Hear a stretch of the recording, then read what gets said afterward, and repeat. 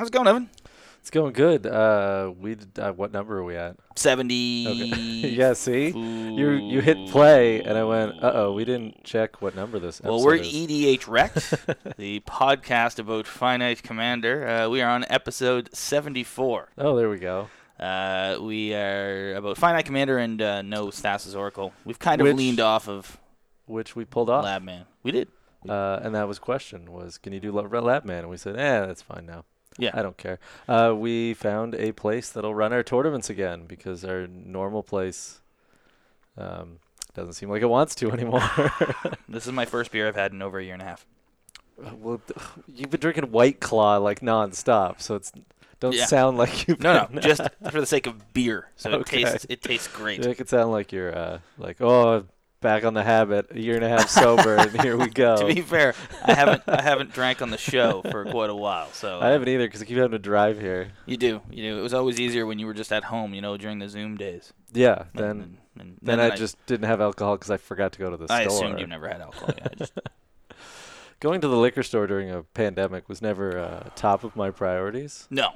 So I didn't. I know you've got at home. Yes. Did they deliver your organic? I went to the liquor store beer? for these ones, oh, okay. But I do have a delivery coming to restock Nice. our liquor store, our liquor shelf. Nice. Yeah. Well, anyway, we sometimes talk about Magic and Warhammer accidentally. Evan beat me for the first time in Warhammer. I did. We've had a productive week. So we played a 2,000-point game. Yep. And I won after losing to you 3 times in a row. Or twice, I can't remember. Twice in a row. We played CDH. We did. We'll put quotes around the CDH part. Soft CDH. And then we got to play a non-infinite tournament. So we've had a good time. Yeah, since the last podcast we recorded, we've played CEDH. I legitimately played against 3 CEDH decks. You played Zada CEDH. Zada DH, yeah. And I played Circara the Bold CDH. I'm going to call ZADH from now on. Okay. ZADH. You'll forget that. It's like one of the... Oh, man, I came up with the best name for the vaccine passport. Okay. The Halivax Pass. I mean, it's a little better than Scotia Pass, but I was disappointed that the vaccine passport protest didn't have a "You shall not pass" sign. See, they miss out. They're just so lazy. Well, they're just not smart enough. No, they just have "My body, my choice." Anyway, enough of the politics. So we did play CDH. It was soft CDH, I have to say. I didn't run into any hard... I got hit with an Oracle, but that was only because people countered the wrong stuff, which is partially what we'll talk about today. I got hit with an Oracle, but it was turn 9. Yeah, that's mine was too. But importantly, you prized. Yep. And I prized. And so and did 2 friends of the show prized. They did. And that was all the prizes. That was the entirety of the prizing. So I'm pretty sure listening to this podcast, or in the case of other people, I think they've been on the podcast. Yes, actually. Well, both of them. Both of them have been, yeah. Clearly helps you win. Now, the person who won the actual top table was actually playing infinite combos. Yes, he was on Heliod. Heliod Ballista stacks. Yeah. Fun Police, as he called the deck. It's definitely fun. So I didn't get to play against it, but I heard a lot of moaning. My first round was an unfortunate round because I showed up with the idea, like you did, of I put some fast mana into Zada. Ahead of me. There was one incidental infinite, which is always in Zada, which is the Twin Flame Dual Caster, which is always there, but I never use it. Yeah. But so I showed up, and my first table was against Porphyros, but the bronze-skinned one, not the good one that kills you with creating tokens. The Clearly one that you can sneak attack. Yeah, you can sneak attack red in. And then I was also fighting a Breaches and Malcolm deck, which I gave points for being pirate-themed, but... Right. People are trying to push that deck, I think. It wasn't...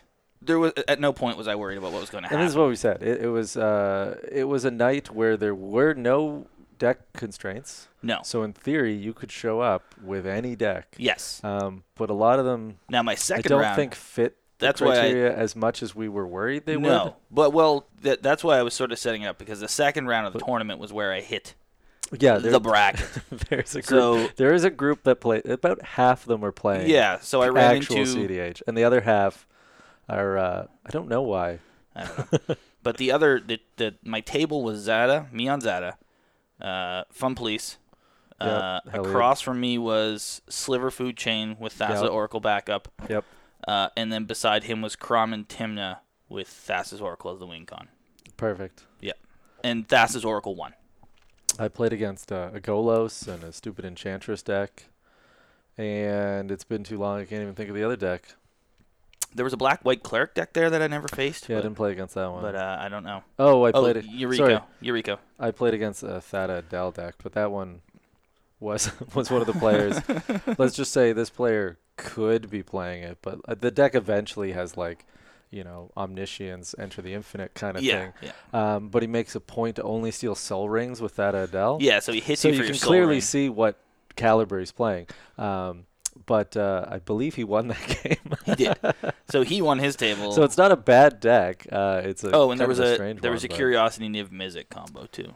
Yes. So there was a funny thing that happened, I guess, with the guy playing Thada Adel, where I don't know maybe if you were in the game or not, but I guess the guy screwed over the Niv Mizzet. He put Curiosity on Niv Mizzet and then just declared himself the winner. Yes. And then one of the guys was like, "Well, you kind of have to have like enough cards to kill us left in your deck."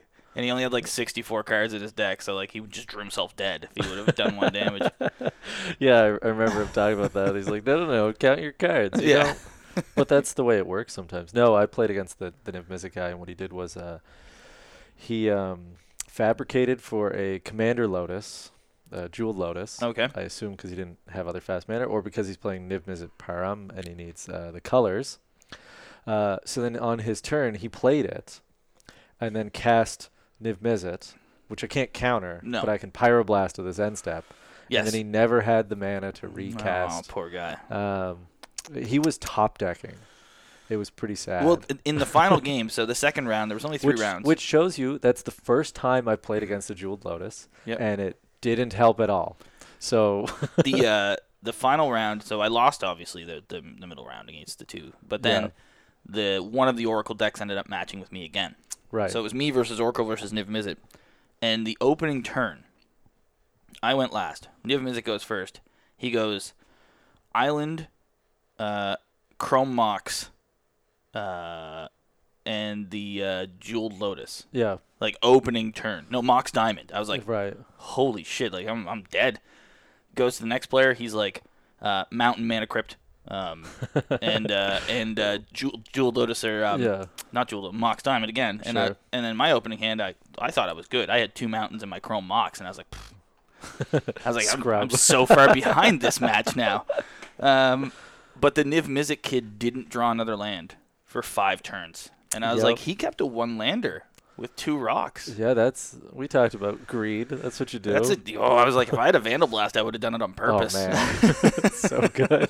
But anyway, so all this to say, our topic today is threat assessment. Yes, and removal. And we always talk about this every once in a while. It annoys us. So part of it is someone was mentioning that, like, something, might have been a video I saw online about, like, how as the power level goes up, like, board wipes go down, which seems like a bad idea. Yeah, so I think it was it was the same thing we played at the CDH one, and just like, no one board wiped. So many people just didn't have removal. But that's because one deck legitimately had, I think, a counter spell, and that was the only removal. But that's because there's very little to remove apart from artifacts and CDH. You're not killing creatures. Someone's you killed Niv Mizzet when they try to hit Curiosity on it. Isn't that the solution? I don't think Niv Mizzet is a CEDH deck though. It's a fringe one, I think. Yeah, but I mean, if you're talking like top tier, it's like you're not running. Well, there's like 8 decks that are top tier, then there's 40 that think they are. Yeah, but if you're running a top tier deck, you're not running like 40 creatures in your deck. I'm assuming. No. Unless you're Najila, maybe, I don't know, but even then, I don't think she does.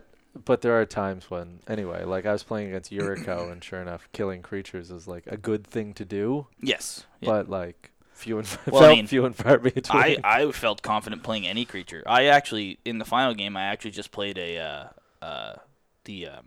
Treasonous Ogre and just dragged myself to 6. Well, that's what you do. I was like, I'm just gonna die here, I guess. Yeah. The dude did hit me with his flying commander for 4, so I was on a single turn clock after that. But when you have that out, if Treason Ogre, you just gotta go all in. But we're gonna talk about threat assessment and things like that. Yeah. So threat assessment is like a very vague sort of like open term that people use. It doesn't really have a real definition when you look it up online. It's very relative. Yeah, I feel like that's what we just talked about, like Rule Zero and how people don't understand This is even more so, I think, threat assessment. And value, we talked about value because no one can define that either. No one can define value. But for me, threat assessment is just the idea of being able to look at the board and look at the generals and determine what is the most dangerous and least dangerous piece on the board. Yeah, it's important when you have the ability to blow up one creature. Or one that permanent. You blow up the right one. Yeah. Or if you have one permanent, that it's the right one and not like yeah. I blow up Brian's thing and then the other guy combos out on the next turn and you go, that didn't happen on Wednesday night. That didn't happen at all on Wednesday night, Evan. I don't believe it did. I believe at the start of the game I said, if you're going to attack me for free stuff, I'm not going to save you later. And then I didn't save you later. You didn't. We both died, but you didn't not save me. Brian attacked me knowing that I wouldn't bounce his creature because I had to bounce someone else's creature because it would have been really bad. And Brian wanted to get his sort of feast and famine trigger. So he decided to attack me because I was held hostage by the fact that I had to save his ass later. That wasn't the case. That wasn't what I was referring to. That's what I was referring to. That was planning on my part. What I was referring to was after that, when that dude was dead with the Angels, and you had the opportunity to kill the guy's general, and he couldn't recast it, and instead you killed my general just to stop a singular trigger. Well, the guy died anyway. No, he won. The one on Kedison. Oh, yeah. That one I probably screwed up. Yeah. Partially because I didn't know. Yeah. Threat assessment. Because I was mad at you. That's mostly it. I was blinded by rage. So anyway, threat assessment, for me, as I said. And importantly, I think in the next game, I Vandal Blast, and then you played Mystic Forge the next turn. Looked pretty bad on me. Yes, I did. Importantly, your Mystic Forge completely whiffed for like the 3 turns left in the game. Completely whiffed for everything it did. But it looked bad. But Vandal Blast is an instant speed, so I couldn't wait. You had 2 swords out. I did. And another guy had Hammer of Nazan, and anyway, it was worth blowing them all up. So we are going to talk about threat assessment today. Yep. I'll start off. I have sort of 3 criteria, but I want to know what you think. So I don't really have any specific criteria because I think that it changes depending on who you're against and what you're against. So a threat assessment at the and this comes back to also our conversation about Rule Zero for me. Threat assessment isn't something that you can, teach a beginner. Like, if anything, apart from the stack, threat assessment is probably the most complex part of Magic. Well, this is why we talk about, if you're confused, just be like, if I could blow up one creature, what should it be? You go with the other 2 guys. And then you wait for everyone to tell you, and then you just do that. There are times that you definitely know. Like, there's times where even if you're a beginner, you're new, you look at a board and you say, this person's ahead no matter what. If they're like, I have Razakath out, it's sometimes or just, like, so obvious. Much stuff, when we were sitting there on Wednesday night and 3 players had as much as the other player did on Thrun. Yeah. They had 9 creatures and Thrun was swinging for 21 and the rest of us I think I had the biggest creature at 1/3. Like there was obviously the threat was on one side of the board. Except none of us could fish for anything. We didn't win. Thrun won, but Thrun and a rampaging Baloth kind of wrecked and Nylea did it in. The trample. Yes, the trample and did it and the pump. We just couldn't find anything to stop it. No. So, there are times like that where you don't really need threat assessment, and really you have such a target-rich environment that you can pretty much pick anything at that point. I mean, I think at that point there was Nylea, Rampaging Baloth, Blanchwood Armor on Thrun. Like you just pick something. It's gonna hurt. Just hit something green. Yeah, but in the case of, for example, you're sitting at a board, one player has Smothering Tithe, one player has Rhystic Study, and the other player has a really good creature. Yeah. That's where threat assessment sort of comes into play. Which one is the most threatening card at that time? Yeah, and it's tough because it depends on the deck. It depends on your knowledge of your deck. And their deck. And their deck, and their general. We really don't know the deck, but their knowledge of their general. Yep. So if it's a passive general, you can look and say, like, if someone's on a Loro and they have a Rhystic Study, I'm probably not as worried about that. Because that general's probably on life gain or some sort of like Aether Flux sort of line.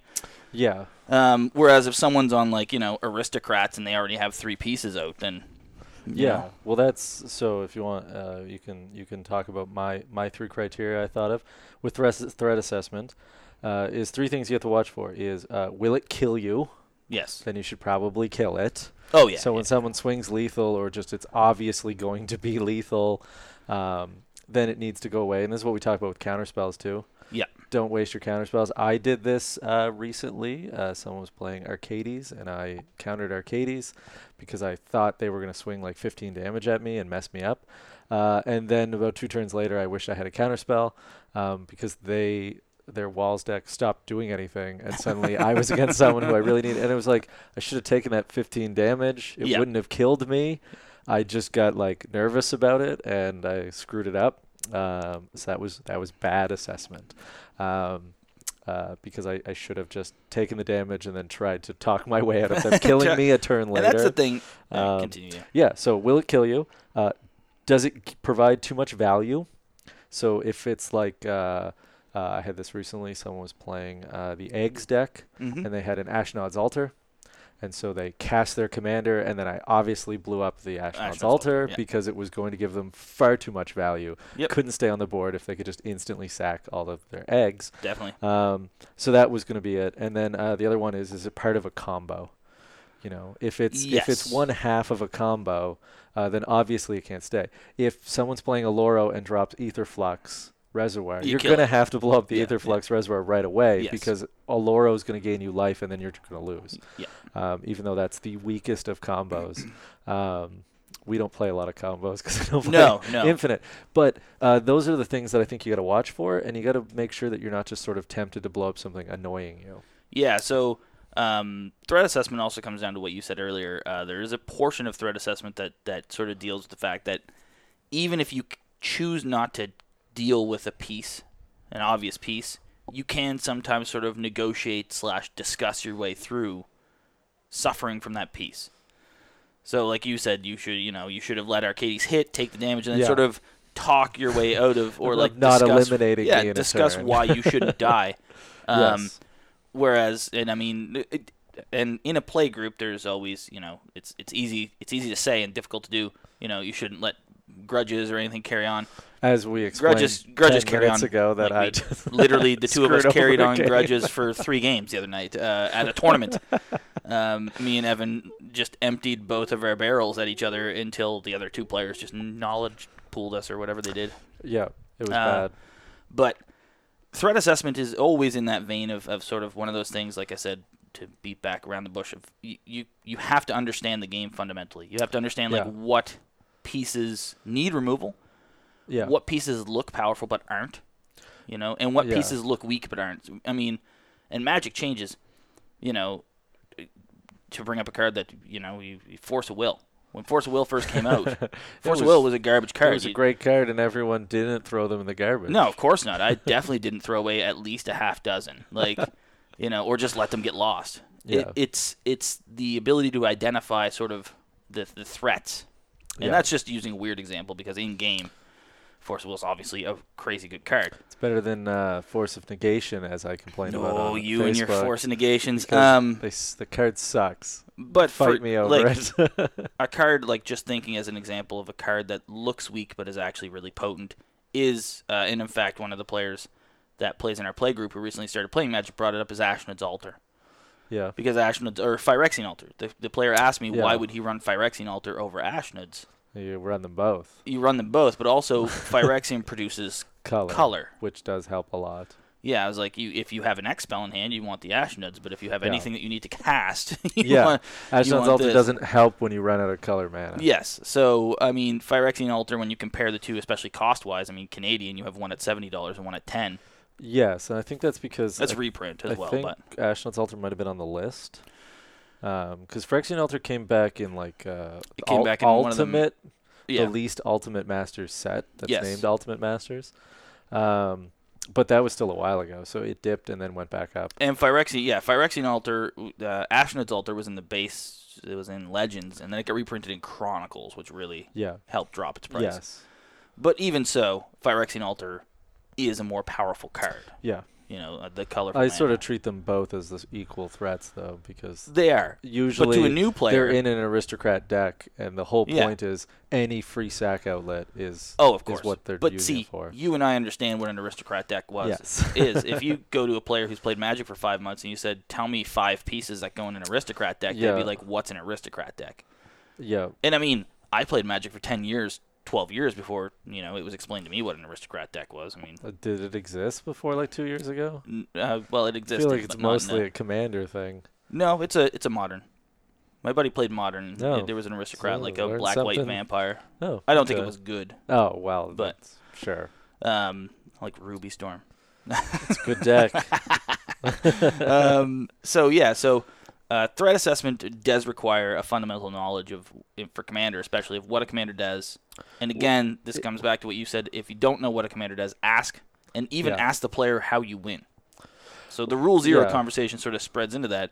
And most people, if you go like, what's the worst thing? Someone will be like, it's the thing I have. Like, I'm not even going to pretend. There's very few times. Two other people are going to point it out to you. There's very few times that, if there's a bunch of garbage on the board and then someone literally has like a smothering tithe, that they're not going to be like, well, that's not the most dangerous one. What are you talking about? That retreat to Kazandu is way worse than this. That's not going to happen. But some of it's like I think like Rhystic Study can be bad if no one has mana. Or like I was playing a Storm deck, and obviously a guy played Rhystic Study. That's really bad for me for Storm. Yeah. Importantly, I stormed out. He drew like 10 cards, and the best he could do was a Force of Negation. But by that point, he had to counter my Treasonous Ogre, which he couldn't. At which point, I had so much mana it didn't matter. Yeah. He could counter one thing; it wasn't going to stop me. Hence why I was complaining about the card. But like I saw that as a problem, and I'm playing red. What am I supposed to do? So I just had to play through it and cross my fingers. Yeah. But man, would I have made an argument if someone could run an enchantment to be like, that thing is the worst. It's the worst for me, and we've talked about this, that one thing you got to recognize is when someone gives their opinion about something, they're doing it to help themselves. There's never an altruistic comment in Magic. No, you give up and say it's mine, but Yeah. only because you know there's no point in But even arguing. when I'm arguing for someone else's card, I'm not doing it out of the kindness of my heart. I'm doing it because if you can take it out, then I have a better shot Yeah, at it winning. increases both of ours, but it increases mine, more Yeah. importantly. Related to that, I have a pet peeve that I want to get on the record here, which is this. Don't make deals to prevent someone destroying your thing. Just be rational and argue, but don't make deals. I hate when people are like, if you don't blow that up, I'll do this or whatever. Because getting an unknown favor is horrible. You wouldn't do it in life. You wouldn't be like, Brian, if you don't do this, I'll just ask me anything later. And I'd be like, well, that's a terrible deal. So just be like, don't blow it up for the following reasons. Look, if you don't blow it up, I'll do anything you want. Blow me. Well, that's what you would do. I mean, that's what I would say. Right? Just to see if it would happen. So obviously, like I said, you could just sort of rationally be like, don't blow this up. I'm going to use it to do this, or that thing's way worse, and you can argue for it. But just never make a deal. It's like, if you don't blow this up, I won't attack you. One of the downsides of YouTube. No one should accept that deal for the first part. And I've seen it even spreading into the newer popular. It feels like almost everyone online is big on these deals. Well, that's because of the popularity. Like the fringe. I mean, I'm going to say it because I don't care anymore about it. But like the Command Zone and I Hate Your Deck. Sure. Both sort of lead the charge. And I Hate Your Deck wasn't originally, but even in a few episodes, I've seen them make deals. I've seen it too. And it's like, that's the worst thing for Magic. Yeah. It's not here to be dealt. You're not here to make these deals. I do is someone goes, I'm going to blow that up, and be like, then I'm going to blow up your stuff. Yeah, we talked about that cowboy diplomacy. Where you're just threatening it. Gunboat diplomacy. Yeah. Where you're just threatening each other. And then you just blow their thing up out of spite, and then that's bad threat assessment. You don't negotiate with terrorists. No, every time someone's like trying to make it, it's like, no, I'm just going to. It's the same thing of like, if you say you have a counter spell, I'm going to play into it, because otherwise you hold me hostage and everyone's too afraid to play. Yes. So I have to make you burn it. Yep. That's what I have to do, not cut deals. Just make you burn it. Again, because eventually you'll just run out of deals. Yeah, or someone's going to make a deal that's going to screw you over, because they're going to be like, give me a pass, and then they're going to just roll over you with like Craterhoof Behemoth. Immediately. And then a logical person would go, well, screw this deal. I'm going to counter that. I'm just going to destroy you in response. But for some reason, these people haven't played enough Risk, I think. Because, like, Risk is the game that you play to learn that you can never trust anyone. Well, because someone will always backstab you. The game nowadays to play and you can really just learn who you're playing with, is the Game of Thrones. Yeah, I was going to say, you had someone that left your gaming group. He doesn't play games with me anymore. Because of Game of Thrones? Yes. Because you backstabbed him? Because my wife and I were playing with him and another friend of ours, and we ended up wiping him out of the game, which is not something that happens in that game. It's like a random 1 in a million time that you actually can't do anything. And he just called his wife and left, and I've never seen him in person since. We talked online, like we chat and we're good, but like I don't know if I'll ever game with him again. Like it broke him. It feels like we're jerks, but I don't understand people who trust people in games. The problem with making a deal like that for me is that it goes beyond, like we talked about just a couple minutes ago, the holding grudges things. Like that's the type of thing that actually makes you hold that grudge for like multiple games. Oh yeah, when they break it. Yeah, so. Like, me and you are about to play Magic after the podcast. We have a buddy coming over. My wife's going to play. If one of us makes, like, a deal and then you break it, the rest of the night, that's your enemy. Yes. And you know it. Like, if I break a deal with you, I know that maybe even for the next few nights we play, I'm not going to be able to turn my back on you. Yes.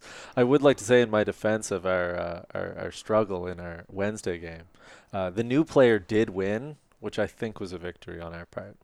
Yes, they did win. They did, yeah. So I feel like I'm okay with how things turned out. Look, I'm totally fine with how it turned out. I was just at the moment upset over your incredibly poor decision-making skills. Yeah, it wasn't great. Most of them were good, but yeah, the Vandal Blast, the overload of Vandal Blast was fine. Yeah. The single target removal spells that were literally just pointed at me. I was like, there's like at the end when you blew up my sword and the only permanents I had were my sword and my general. I was like, I can hit the person who's going to win for 3. And you're like, no. All right. Fair enough. They would have won anyway. True.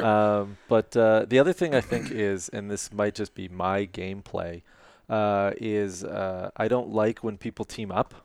It bugs the hell out of me, and I think this is from Risk. Yeah. When two people team up, the appropriate response is every other player teams up. Because they got to, otherwise everyone's playing against a team of 2. So if there's 2 other players, you're now in 2 teams. If there's 3 other players, it's 3 against 2. In fairness, I've only seen that happen in tournaments. Yeah, but no, what I mean is though, if I were to go, Brian, let's cut this deal, you don't stop me, and then I'll give you a pass. I feel like the other 2 players should be like, should we do something like this? Should we just destroy both of them and ignore each other? Because what is this bullshit they're pulling? Yeah, I mean, but people don't do that. What type of socialist bullshit is this? Like, if they're going to play two-headed giant... Is this the Canadian government that we're facing here? The debate yesterday was a little bit... it wasn't as bad as we could have a whole other podcast about that. We're in the middle of an election for all of the listeners. They should, from the U.S., they should know that I believe legally they're only allowed to campaign for 4 weeks. It's true, yeah. So early voting, I think I can vote today. The election. Is it today? I got a thing in the mail saying I could vote today. Okay. Yeah, which is 11 days early, and I believe you could vote before today, but I can't remember how. You could. So the veterans could. This is important for the U.S. where they people think who are like in like voting long-term early care facilities is cheating. Yeah. Because they can't get out. So right. they, for example, I work in a long-term care facility. They set up those people in veterans hospitals, people in hospitals. So like, if you can't make it to a voting poll, they did set up. My parents voted. I just can't remember how. Like 2 days ago. Yeah, they might. But I think the early polls are today, which is, for the record, if everyone wants to do the math, I believe 11 days before election day. What day is today? Actually, is tomorrow the big day? Tomorrow's the big day that Trump goes and becomes a sports announcer. I don't think there's anything else important about tomorrow. September 11th. No, there's nothing else that really happened. So nothing that affected me personally. I just want to say that up here in Canada. Were you not part of? So we'll just let people in on some trivia here.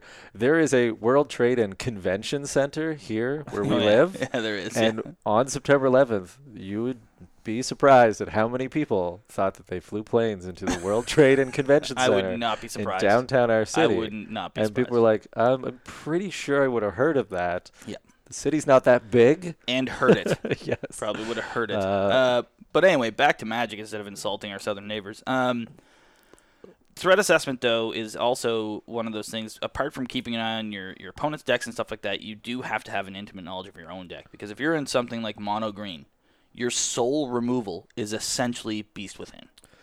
For anything, yeah. This is what I was talking about. Rhystic Study. How am I going to get rid of it? Yeah. In mono red, you have Warp. Chaos Warp. So like in mono green, mono red, even mono blue, once it's resolved, your options are very limited as to how to get rid of it. That's not permanent. So you have to like you said, delay action with your bounce effect in the last tournament we played in. But so you really have to be able to judge when to get rid of someone or why. Yeah. Something. Sorry, not someone. You should always get rid of players. But so you can't use your Chaos Warp willy-nilly. No, you can't just Chaos Warp like a Soul Ring just to be foolish, because now you've lost it. Yeah. And that's your only removal for anything else other than artifacts. Yeah. They go put Imprison in the Moon on your commander. And now you can never get your commander back. Graveyard. Yes. Like, good job. Yep. So it's always like if you're playing Black White Orzhov, you probably have multiple responses. You can be a little bit more sort of open about what you remove. Yeah. White Black can pretty much remove everything in the game. Yes. Built properly. Yeah. Wow. No one does that. No, but Green Red, if you're in Gruul, you have to make those choices count unless they're artifacts. Black can sort of get rid of enchantments now. 2 ways. Yeah. But great. But I mean, again, it all depends upon your deck build. And actually, I was very upset at that EDH group we're part of in Facebook. And I almost what now? started an argument because a while ago, online, YouTube, the Command Zone did the thing where they did like how you should build a deck and how many pieces of removal you should run. Yeah, that was a while ago. It was, but they upped their number to like 5 to 10. I think that was like last. And then 5 board wipes, blah, blah, blah, Time kind of thing. does make sense. It could have been a month ago. It was during the pandemic. Sure, that narrows it down. We got a year and a half. So anyway, this guy online was asking how he should build his deck. He didn't know how to balance it. And then someone posted something from obviously a while ago. And it was like, run 5 or less removal pieces and 5 or less board wipes. And I was like, I want to get angry at you. Like, I'm worked up right now. Like, and even in the removal part, it said this includes counterspells. And I was like, that is the worst piece of advice I've ever seen anyone offer. Yeah. We argue like 10. I run minimum 10. Yeah. In most decks. Now, in the I feel Tawnos like I deck have a couple with a little bit less. Yeah, in the Tawnos deck that I played the other night with you, there's probably only 4, but that's because I have a lot of creature-based removal with ETBs and stuff. Yes. But, I mean, 5. That's incredible. Like that. The odds of drawing it are like none. Yeah. So what's the point in putting in your deck? If you're like, it's like sideboarding a single variant of a card into your 60-card deck and then going like, I'm gonna hit it. I'm hitting it. It's really gonna do what I need it to do. On like no draw, you're just like, yeah, I'm just gonna draw a turn. I'm gonna get there. But it blew me away because it's like this is what's being pushed out. Is ideas like this But again, I think it comes from the battlecruiser don't mess with people mentality that we do not ascribe to because we say blow up everything, and the CDH, which is more about comboing and playing with yourself. I actually don't think it's about the battlecruiser way because the battlecruiser way would run removal for when. But that makes people sad. But what this is about is it's about the greed of only using your combo. Yeah, I think it's the race. I think that's it. Is once you put all the things that are going to make your combo work, then you're done. Yeah, and you'll just assume that no one will ever do anything to stop you. After that, you just run the best cards of your colors. Yeah, right? Well, it's a weird thing too, where like removal tends to be fairly cheap if you were to add it to your deck.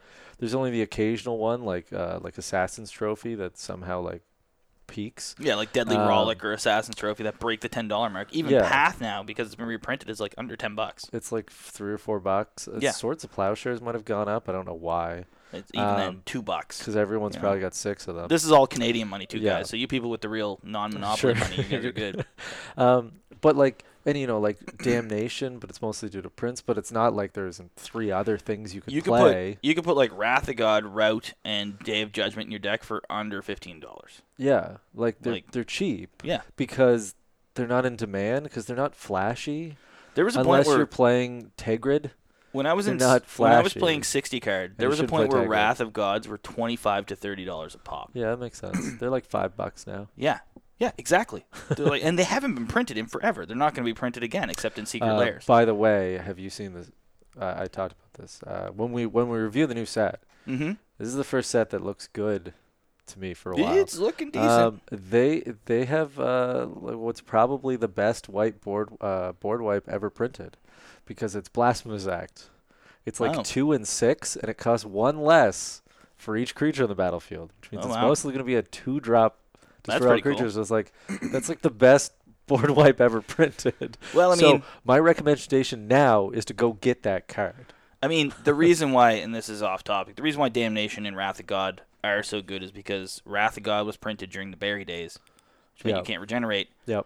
and Damnation was just It's color like shifted. It's the thing where Damnation and Toxic Deluge are like the cheapest black board wipes. Like They're sort of- everything else is like 6 or more. 5 or more. So Crux is 5, Sure. and then it runs from And there. Crux is $1 Yeah.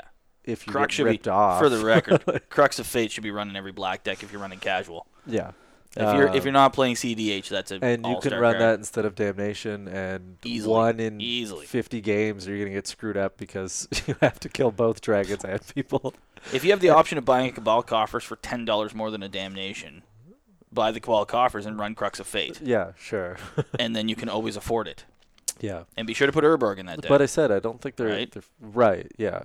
Brian has a grudge against people who play Urborg And in mono black decks because they're all swamps anyway. why do people do that? And then the weird thing is someone online was like, I've never seen anyone do that. I was like, there's like 4 people in our play group who have done this, and it Yeah, burns me. Yeah. Are we just like part of the idiot play group? I don't know if these people just don't understand. I don't know. I don't want to call anyone out. I I feel did like just if call you them ha- idiots. Hopefully they don't listen. I don't care if they do. I think it's people just have them. I don't know. I Look, don't own a coffer. I'll put it so- on record. If you run Urborg in a mono black deck, you're an idiot in my book. That's what I'm going to Come put on in the there show. right now. Make this a Defend it. radio college We'll show. defend it. You have to come tell me that Force and Negation doesn't suck in Commander, and you have to go justify You know what? why Urborg. We're going to have an and upcoming Coffer- episode on Podbean Live, and We you should. can call in We and should. tell us why we suck at things, and we will tell you why you suck instead. And be a we'll lot have of a fun. grand time doing this. We'll have to just come up with controversial topics and be like, call in and just pick one of them. Tell us. Yeah, it'll be good. Ivermectin kills Ristic Study.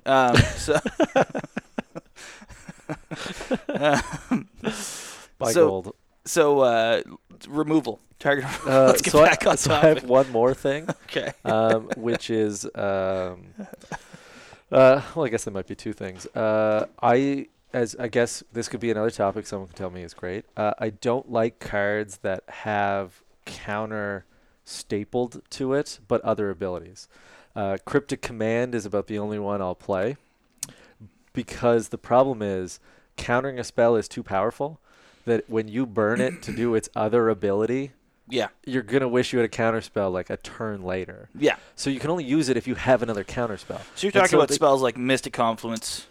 Yes. The other one that says choose one or the other. It's I think counter there's or one like of the Zendikar flip lands, and all I can imagine is playing that land and then wishing you had a counter spell. I think it's like a force spike, kind of like it's not great. But there's other ones I've complained where like the cards that do everything. There's a bunch of blue ones recently. Yeah, there was a blue The one one that you with could choose the- one or the other. So Mystic Confluence is the Yeah. choose 3. You can choose the same mode more than once. Counter target spell, Yeah, once it's control plays 3. Return target creature to its own hand, draw a card. You never do that unless you're countering a spell, which means it's Exactly. a counter spell with a bunch of flash to it. With things on it. Yeah. But- yeah. But you have to counter it because if you play it without the counter spell, you've pitched a counter spell, Yeah. Yeah. which I think is too powerful for wasting it that way. So I mean, there are times. So for example, if I'm in blue, there are definitely moments, and this is one of those things that I do hate people saying this sort of what about, where someone has something out that makes things uncounterable. Someone has a Rhythm of the Wild out. Right. Right. I can't counter your creatures anyway. Why don't I just bounce 1 and draw 2 cards, or bounce 2 and draw a card? Sure. Totally. I mean, if they have a really wild, bouncing it isn't the best move. It's just gonna Bouncing come the back. creature It's is just what gonna I. come back with haste. Yeah, but I mean, it's an instant, so you do sure. it on their turn. Yeah. But so those are times when I could see you doing that without a counterspell. Now, Cryptic Command should never be used as a counterspell because its other ones are way too potent. Tapping all your opponent's creatures is Like a really legit good. play. Like that's a and huge that's maybe play. the only difference on why it's okay is just because you can find a time where you go, if I tap everything, I can kill you. Or you don't die. It's like Yeah. it's Cyclonic Rift. It's Yeah. a poor man's Rift, where it's like, Yeah. I can either kill you now or not die.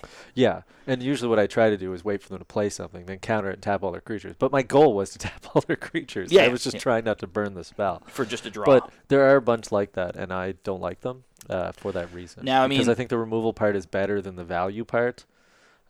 Yeah. But mostly because the value is like an add-on that they seem to throw in, like the draw a card, which seems to be tagged onto all of those. Well, it's a blue card. Kind of just like, but I mean, it's because I couldn't think of anything better. Yeah, but it's kind of just like sort of a garbage throw-in. Yeah. Because for 1 mana, I can draw a card in blue easily. Yeah. I could draw 3 and put 2 back. In fact, with a staple. I believe there's a powerful card that says that. Yeah. In fact, if I have a very powerful card that's illegal in Commander, I can just draw 3. Yeah. They should just add draw 3 to every card. Just draw 3 on everything. So I have this I can't really exactly remember why I wrote this down, but I want to talk about Perplexing Chimera. Oh, that's a good only one. because it was on my head, because Perplexing Chimera is not to be played as any sort of like threat removal. No. People play it and go like, ha ha ha. It's literally like playing this spell can't be countered. That's what it actually is. So, but what my note here is to make sure you remember that someone will often hold back if you tutor for removal or something, or if you start threatening a board wipe or something. People are going to hold back their best stuff. yes. Just like that's how you deal with Perplexing Chimera, is you have to be like, I'm going to cast this and make you take it, because then the good thing's going to happen. So the best you have to watch that response- with threat is that you don't blow up something and then immediately need it a second later. The best response to Perplexing Chimera is to immediately board wipe, regardless of what you have. Yeah. You don't care. Yeah. If the next player just blasphemous acts, Yeah.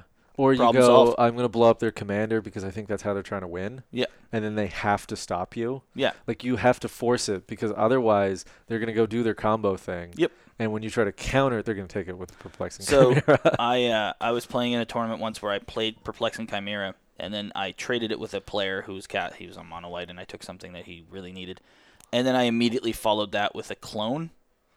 Sure. Yeah, then the game And then falls apart. I was like, which one do you want? And so he immediately took the clone, made a clone of Perplexing Chimera. I had a Perplexing Chimera, and then I replicated my Perplexing Chimera, and then he took it, and then I had 2, and he had 5, and then we just went in a spiral. Yeah, that would be just bad. ridiculousness. But it's Perplexing Chimera is the best blue stacks piece I've ever seen. it Because if really you don't messes have up the game. a counterspell or a board wipe, it stalls everyone out. Yeah. No one can afford to cast anything. And like the new walking like archaic or whatever Wandering Archaic. is similar, but you can just pay 2, so yeah, you can only get for, around only it. for instants and sorceries, and Yeah. it's like, but the Chimera could take anything, Yeah, and you just get a 3/3 that does this. Like it keeps going around. yeah, it's really irritating. But it just points out that the fact that you got to watch when someone appears to be holding back, and usually it'll happen if everyone starts talking about blowing stuff up. They might just sort of hold back on something and be like, Chimera's I got to actually- save this for after the board Yeah. wipe. Chimera, even on the part of the player who cast it, though, more on the part of the player who cast it, is actually an excellent sort of example of threat assessment. So if I have a Perplexing Chimera out, Yep, I'm having fun, obviously. It's going to be fun. obviously. But you No one have else to be is. able to decide which spell to take, Yes. right? You And can't just take the that's- first one. Yep. And 9 times out of 10, I'll be honest, I screw up with that because you're laughing too much about the fact that everyone hates it. Yes. Right. It's so hard to play the card. That's why I said you have to play it and then immediately try to combo out, because Yeah. otherwise you're going to screw it out. Yep. So like I said, if I had enough, if I ever built a deck again with it, I would just run Perplexing and then write a replication immediately. Be like, now I get the next 6. Just Sakashima. Oh, I would never give someone Sakashima, but No, that has to be your partner commander. oh yeah, Just so yeah, you can clone. clone. And then you can Yeah. just make a clone deck that's... But yeah, so Perplexing Chimera is an excellent example of how to actually get threat assessment. Maybe that's how you can learn. That- Just that- go, yeah. go play Perplexing Chimera and then then- see how badly you screw up. Yes, because the And first learn time from you it. take the wrong spell, you'll be like, well, I should have waited. Like, Yeah. because everyone plays the Swords to Plowshares and, the next creature kills them and they're like, well, that was still a threat. But Perplexing Chimera is like it does it before it resolves. There's no threat until you decide there's a threat. So it's a very good card for learning. It's also good if you have a meta that doesn't play removal. Oh yeah. Because the only way to get rid of it is to straight up try to remove it. Yes. Because then it forces their hand. So if your meta plays 5 removal and doesn't draw it, you wait and watch as the Perplexing Chimera just runs the whole As table. you just hear the sighs. Like I remember playing it online and then people are like, well, online's annoying because you can't pass the Perplexing Chimera. I would just write it up, but like, but you just hear people who are like, I can't even play this card because you just take it. And it's like, well, that's the whole point of it. Like, that's the point of the card. You know what? Play Standstill. We'll see what happens. Another great card. Yep. But no, so threat assessment. Decree of Silence. Someone's got a Decree of Silence. You have to just burn it right away. You cast 3 spells immediately. Just be like, guys, remember me, and then pitch 3 spells, and then just get rid of it. But in closing, threat assessment is kind of like the idea of being able to discern what is important on the field. So we've named a couple cards that are important. Should we just name the rest of them? I want to throw out a couple that you might not as a new player. Like I'm going to throw these out. It's coffers. Okay, let's just calm down with the sarcasm. But cards that as a new player might not look important. Sure. But are pretty important. Yeah. So white has a bunch of enchantments that tap things as they come into play. Yes. All of those are terrifying to play against. Blind Obedience. Well, Kismet you should always kill. Kismet and Frozen Aether. Man, they are brutal. So those should always be killed. But yeah, Blind Obedience. What's the other one? The one Shouldn't drop. always, but they're always a good target. Is what I'm saying. There's another one, another white one. They have a couple. Authority of the Consuls. Yeah. I think. So those are always good targets. Yeah. In green, any elf that produces mana, especially if it produces more than one. Yes. So a Priest of Titania, a Marwyn, the Elvish Archdruid, they all look sort of innocuous until they tap for 12. Guy's Cradle. Okay. Again, any of that land except the red one, blow them up. We discussed this, that if they made Shivan Gorge not have a tap ability, it'd be good. If it was 3 to a damage, no tapping, it would be the best mana sink. What would you say for red is probably the most potent? Red? Like innocuously dangerous. Red's weird because most of them are like Stranglehold people want to destroy. I think you that's run obvious. it, though. I think my number one card that doesn't look as potent as it is would be Flame Shadow Conjuring. Yes, that's true. Yeah. Because the double ETBs will be insane. Panharmonicon, but that one's not a red Artifacts one. are tough, though, because artifacts are almost always dangerous. What's another red one? Because the obvious ones are like the stacks ones. Well, yeah. Possibility Storm. Or like Krenko or something is obviously what you would kill. Like, but I mean, otherwise, fire. The Flame Shadow looks not dangerous. Same with Vicious Shadows, which I run in my goblins. It's a 7-drop, but it'll win you the game. Screws people up. They don't realize that. Repercussion, because no one understands the card. No, that's true. But other ones, one I find is the new dragon that has Warstorm Surge on it. Oh, yeah, that's a brutal one. Yeah. Because you only really realize it when someone casts a bunch of creatures. It starts going and then off. You're like, well, it's already on the stack, so now if I blow it up, it doesn't solve my problem. That one, you got to kill it right away. And so then in white, white's a little different. Apart from the tap down, we already covered those, but what else? Whites are Staxy. Smothering Tithe, obviously. Well, that's an obvious one. Underworld Breach is the red one. But you kind of have to blow it up at instant immediately. speed. Yeah, immediately. Another white one. I'm skipping over blue because blue doesn't really matter. They're all targets. I'm trying to think of. I don't think there are anymore. Super valuable ones because there's just Keeper of the Accord ones. Is a good target that you don't see often that people tend to ignore because you have to be ahead of them. Yeah. But that catch-up mechanic is so good in white. Yeah, because there's always some idiot who's way ahead. Yeah. And then now there's some green player with 12 ahead. land and you have 7 now. All of a sudden Mangara can draw you a ton of cards. Mangara's huge too, yeah. Both Mangaras are actually really huge. Well, the one that taps to exile something is... Once it can do that, combo. It's too late. But white doesn't have a ton. No, blue and Artifact are both in the same range. Anything that draws a ton of cards, like Necropotence, obviously. Yeah. That's that value part. Anything that doubles mana. is probably really bad. Fire Emancipation should probably be blown up pretty quickly. Yeah, okay. Bastion of Remembrance should probably be killed in black. Yes. All the any free sack outlet is usually blown up, like Razaketh. Viscera Seer is like a classic one that if you're even that stupid little the can't block Karen feeder. Oh, yeah. Because or the grave crawler as well. You should always try to exile that. Well, yeah, that one's hard because it just keeps coming back. But yeah, any of those little one-drop piddly ones, like especially the Viscera Seer, because it's not combat related at all. It's a 0/1. Yeah. It actually can't hurt you. Yeah. But it's just a free sack out in a scry. Yeah. Sir Conrad.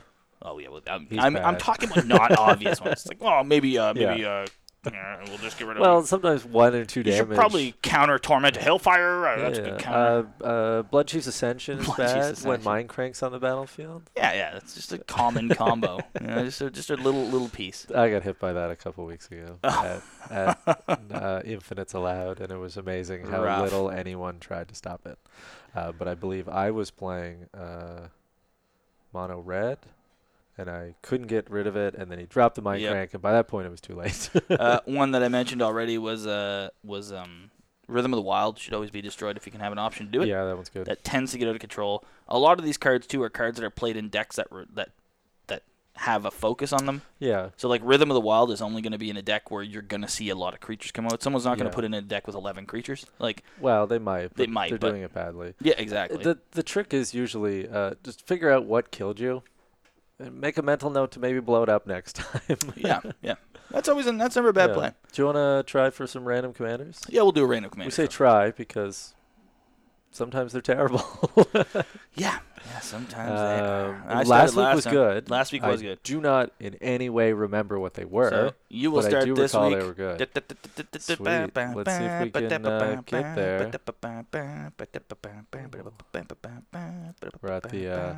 We're at the whim of the internet here for here we go. Oh, we got it. A deck I've always wanted to play. I think everyone in our group has wanted to play this, but I've never made it work because there's 2 obvious ways to do it, and I don't want to do either of those.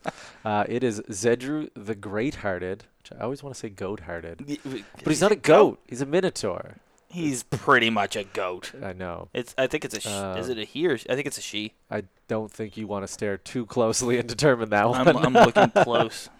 So Zedru is a Jeskai, and probably the least Jeskai commander because Jeskai is a lot of Spellslinger. It's a Minotaur monk for 1 and blue, red, white, and it's a 2/4.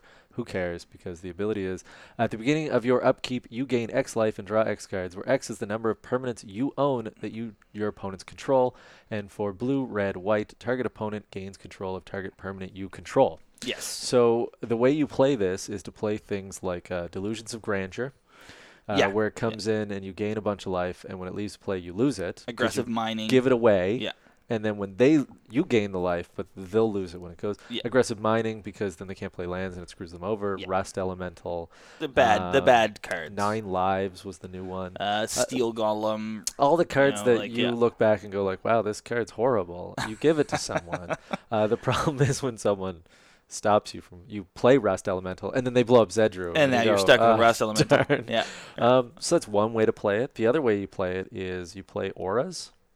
Because if I play Eldrazi Conscription on my guy, just, a random aura I can think of, and then I give Brian control of Eldrazi Conscription, it changes nothing. It doesn't mean anything. No. It's still the same thing. So I give it because then all it does is give me card draw and life. Yep. Those are the 2 main ways it's played. I've always looked to see if there's a different way just because it'd be more interesting. The aura one's kind of boring because it's like taking Zedru and not having the fun of giving stuff away. Yeah. But the other way's fun, but the problem is it so easily can blow up in your face. Yes. Because if you play Zedru and then you play Aggressive Mining and then they blow up Zedru and you didn't have enough mana to recast Zedru, you're stuck with an Aggressive Mining. You're done. So what are you going to do? So it's kind of dangerous that way, and some of the old ones like Delusions of Grandeur are a little expensive. But it's a great political deck if you Yep. can make it work. I know we've talked about a couple other builds. Somewhere online, someone said they made Zedru Arms Dealer. Yes. It had a bunch of. They just basically played all the best Equipment. and then just gave it to people and made friends with them. Like, I don't think the deck could win. I think it could only come second. Yes. No. But maybe if you put like Homeward Path in, and you could just like when it's 1-on-1, you could be Doesn't like, that only I'll steal take back. creatures? No, I think it's all permanents. Is it? Look it up. Okay. If that's the case, you could just steal all the swords and then equip them all to Xedru and go crazy. Gain control of all creatures. Oh, it is creatures. Yeah. Never mind. There's got to be a way. There's a red creature that there's takes back everything. yeah. There's a green one, but I think that's creatures. So on the hate scale. And then we talked about Yeah. one where you give away actual good stuff. Yes. That if you could give someone at instant speed a Platinum Empyrean, that'd be funny. Well, we never figured out how you'd win. My build was always but to you build could always make a buddy out of that. My build was always I called it UM Peacekeeper, and it just stopped people from dying constantly to just extend the game forever. Yeah. Until someone drew themselves. Here's dead. a Platinum Angel, so you don't lose. Yeah, or I'll just leave it and 3-man up, and now what are you going to do? Or are you about being it? hit by this? Well, here's this enchantment that lets you prevent the damage. And then I guess you could do that and then just Yeah. approach the second sun, but it all seems boring. So what do you got for hate? Hate. If you're playing the actual like give bad stuff Zedru, you'll take a bunch of hate because people don't like getting aggressive mining. But you don't see it a whole lot. I'll give it a 2 because it can be bad. But mostly it's a meme deck. Politics? Politics, like it depends on your build. If you're playing the bad one, the bad stuff one, there's not really any politics. You're just giving bad stuff to people. Yeah. But if you're playing any of these joke ones we talk about, then obviously you can do a bunch because you could just donate blockers to people, and mess people up Donate because no one can swing. Yeah, sure, if you wanted to go crazy and do that. And then so it can be. So I'll go 2. And for fun, if you're playing Zedru, I think you're having fun no matter what. I'll go 2.5. Because however you build it is going to be fun because it is a fun commander. I've just never figured out the build I want to do. I hear you. I'll go with those. All right. So my random is Roshin Meander. Sweet. There's really only one way to build this guy because he literally says it on the card. Yeah. Tap him, spend or add 4 colorless to your mana pool, and that's the diamond symbol. Spend this mana only on costs that contain X. So I wish they would print a pile of Eldrazi's that are like endless X ones spells that were X, and then this could be like the Eldrazi. Because we talked about that. There was the other Gruul one that it was terrible, but it tapped for 2 colorless. We discussed that you could just play Eldrazi. Now you have a reliable source. But this can only be spent on X. So this guy really only has one way to go. He has just X spells. Yes. I've seen people want to build like Hydra. Yeah, they want to build like Hydra with them, which is fine. But there's so many. They've printed actual good Hydra commanders. There's good Hydra commanders now. So and Zaxara beats all of them anyway. So this guy is really just X damage. Yep. And X big creatures. But it's not good at it. He's I been feel outclassed. like it was better Unfortunately, a couple years ago. He's been outclassed. Massively outclassed. So he is just like when you look at his top spells, it's all just Hydras. X. It's Hydras and X damage. Crackle with Power, by the way, is a good card. Crackle with Power is probably one of the best cards they've printed for Red in quite a while. When they made Jaya's Immolating Inferno, it kind of made all the other X spells look bad. And they made Crackle with Power, and it makes Jaya's Immolating Inferno look bad. It does, in a way, but Jaya's Immolating Inferno still has a place. Yeah, but Crackle with Power can get so out of hand. So Roshi Meander, there's not much to say about it. Like I said, it's a 4/4 giant. I suppose you could build giant tribal and just ignore the X part of it. That seems like a bad play. It's a terrible play. So I mean, we've covered generals like this before. You want to play the way to do it is you got to play like the ones that you got to play a bunch of untap stuff. You do. You have to play all the artifacts that untap you. Unfortunately, 1,000-year elixir. In red and green, you have the Quirion and the Scrib Ranger. Yeah. And that's it. Yeah, you don't have a ton. And then you have if you can turn them into an elf, you'll be more successful. You can run the Immortality. You can run a few artifacts that help. But for the most part, you're just sort of sitting on X spells. For fun, this guy's at like a 1.5 now because, like I said, there have been things that have outclassed him. Yeah. He does only one thing. Yep. He doesn't even have any evasion or abilities. He's just a 4/4. Yeah. For politics, he's at a 1. X-Spells don't tend to be political. No, I They didn't tend to least. just try to kill someone. Especially in that's red it. and green. Yeah. It tends to be damage. Hurricane. Unless you're playing political. Stream of Life and you're like, I'll give you X Life. And then for fun, I really don't even see the fun in this guy anymore. No, it used to be Yep. because you would try to play X-Spells, but there's That's it. so hard to justify. We got one good one and one bad one here, folks. But you know what? That's how it rolls sometimes. It's the way life is. That's it. Thanks for joining us, though. You can find us online on Facebook at EDH Rect. We answer pretty quickly. We also have a Patreon that you could come jump into, EDH Rect. Which will get you onto the Discord we'll where get you we into the actually Discord. talk about cards and Sometimes, yeah. stuff. And We run tournaments there as well. Yeah, and what the next episode, I guess, we'll be reviewing. We'll probably have to review Innistrad, 'cause Innistrad. Yeah. There's a chance the deck's all it's all spoiled now. Yes. Supposedly the whole set is spoiled now, as I read on Okay. Twitter today. So we'll have to record one next Yeah. week or something. Yeah. Get our actual thoughts. So far, from my It looks pretty cursory good. glance, Looks pretty it good. looks pretty good. So maybe you can hear us actually Yeah. talk about a set we like. Yeah, It's been a while. Someone in the Discord was like, "When was the last set you were excited for?" And Commander I looked back and Legends, it was I like, "No, because I thought that was going to bomb." Oh, you did. Yeah. I was really worried it was going to destroy Commander. I said Battle Bond. I was excited for. That was like 3 years ago. Yeah, that was a while. But I'm ago. struggling. Like Zendikar was. No. Me and you talked about one Keldheim that we was thought was okay. good. It might have been a Commander product set. Anyway, if you know what it is, tell Strixhaven, us. I barely know what's in Strixhaven. I still don't know. The dragons. That's all I know. Yeah. Some Harry Potter shit. There's so much stuff in that set that I just didn't Stupid, man. really look at. Cody the Spellbook. Was that set? Like, Yes. I have no Yeah. idea. Kaldheim and Strixhaven like flowed into each other because they had similar symbols, like the axe that bladed out and then the raven. That's true. And they're both like 2 color sets. Yeah, and so I was like, which one was in which? Yeah. Like raven form. Which one was that in? That's Keldheim because Okay. it's Odin and Oh, ravens. yeah. But yeah, you have to think for a second. Yeah. I was like, which one did that appear in? At least the D&D one is like, oh, it's the one with all the stupid dice rolling. All the dice mechanics.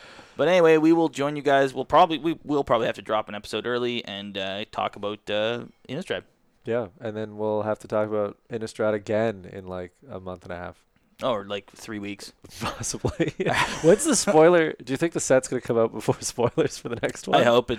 It's I hope we get to the close. point where it just starts spoiling Because before I the think set it's drops. November, so I guess Yeah. it's going to spoil in early October. They would have to start spoiling in It's going to October. be pretty soon. All right. Catch you guys later. See you soon.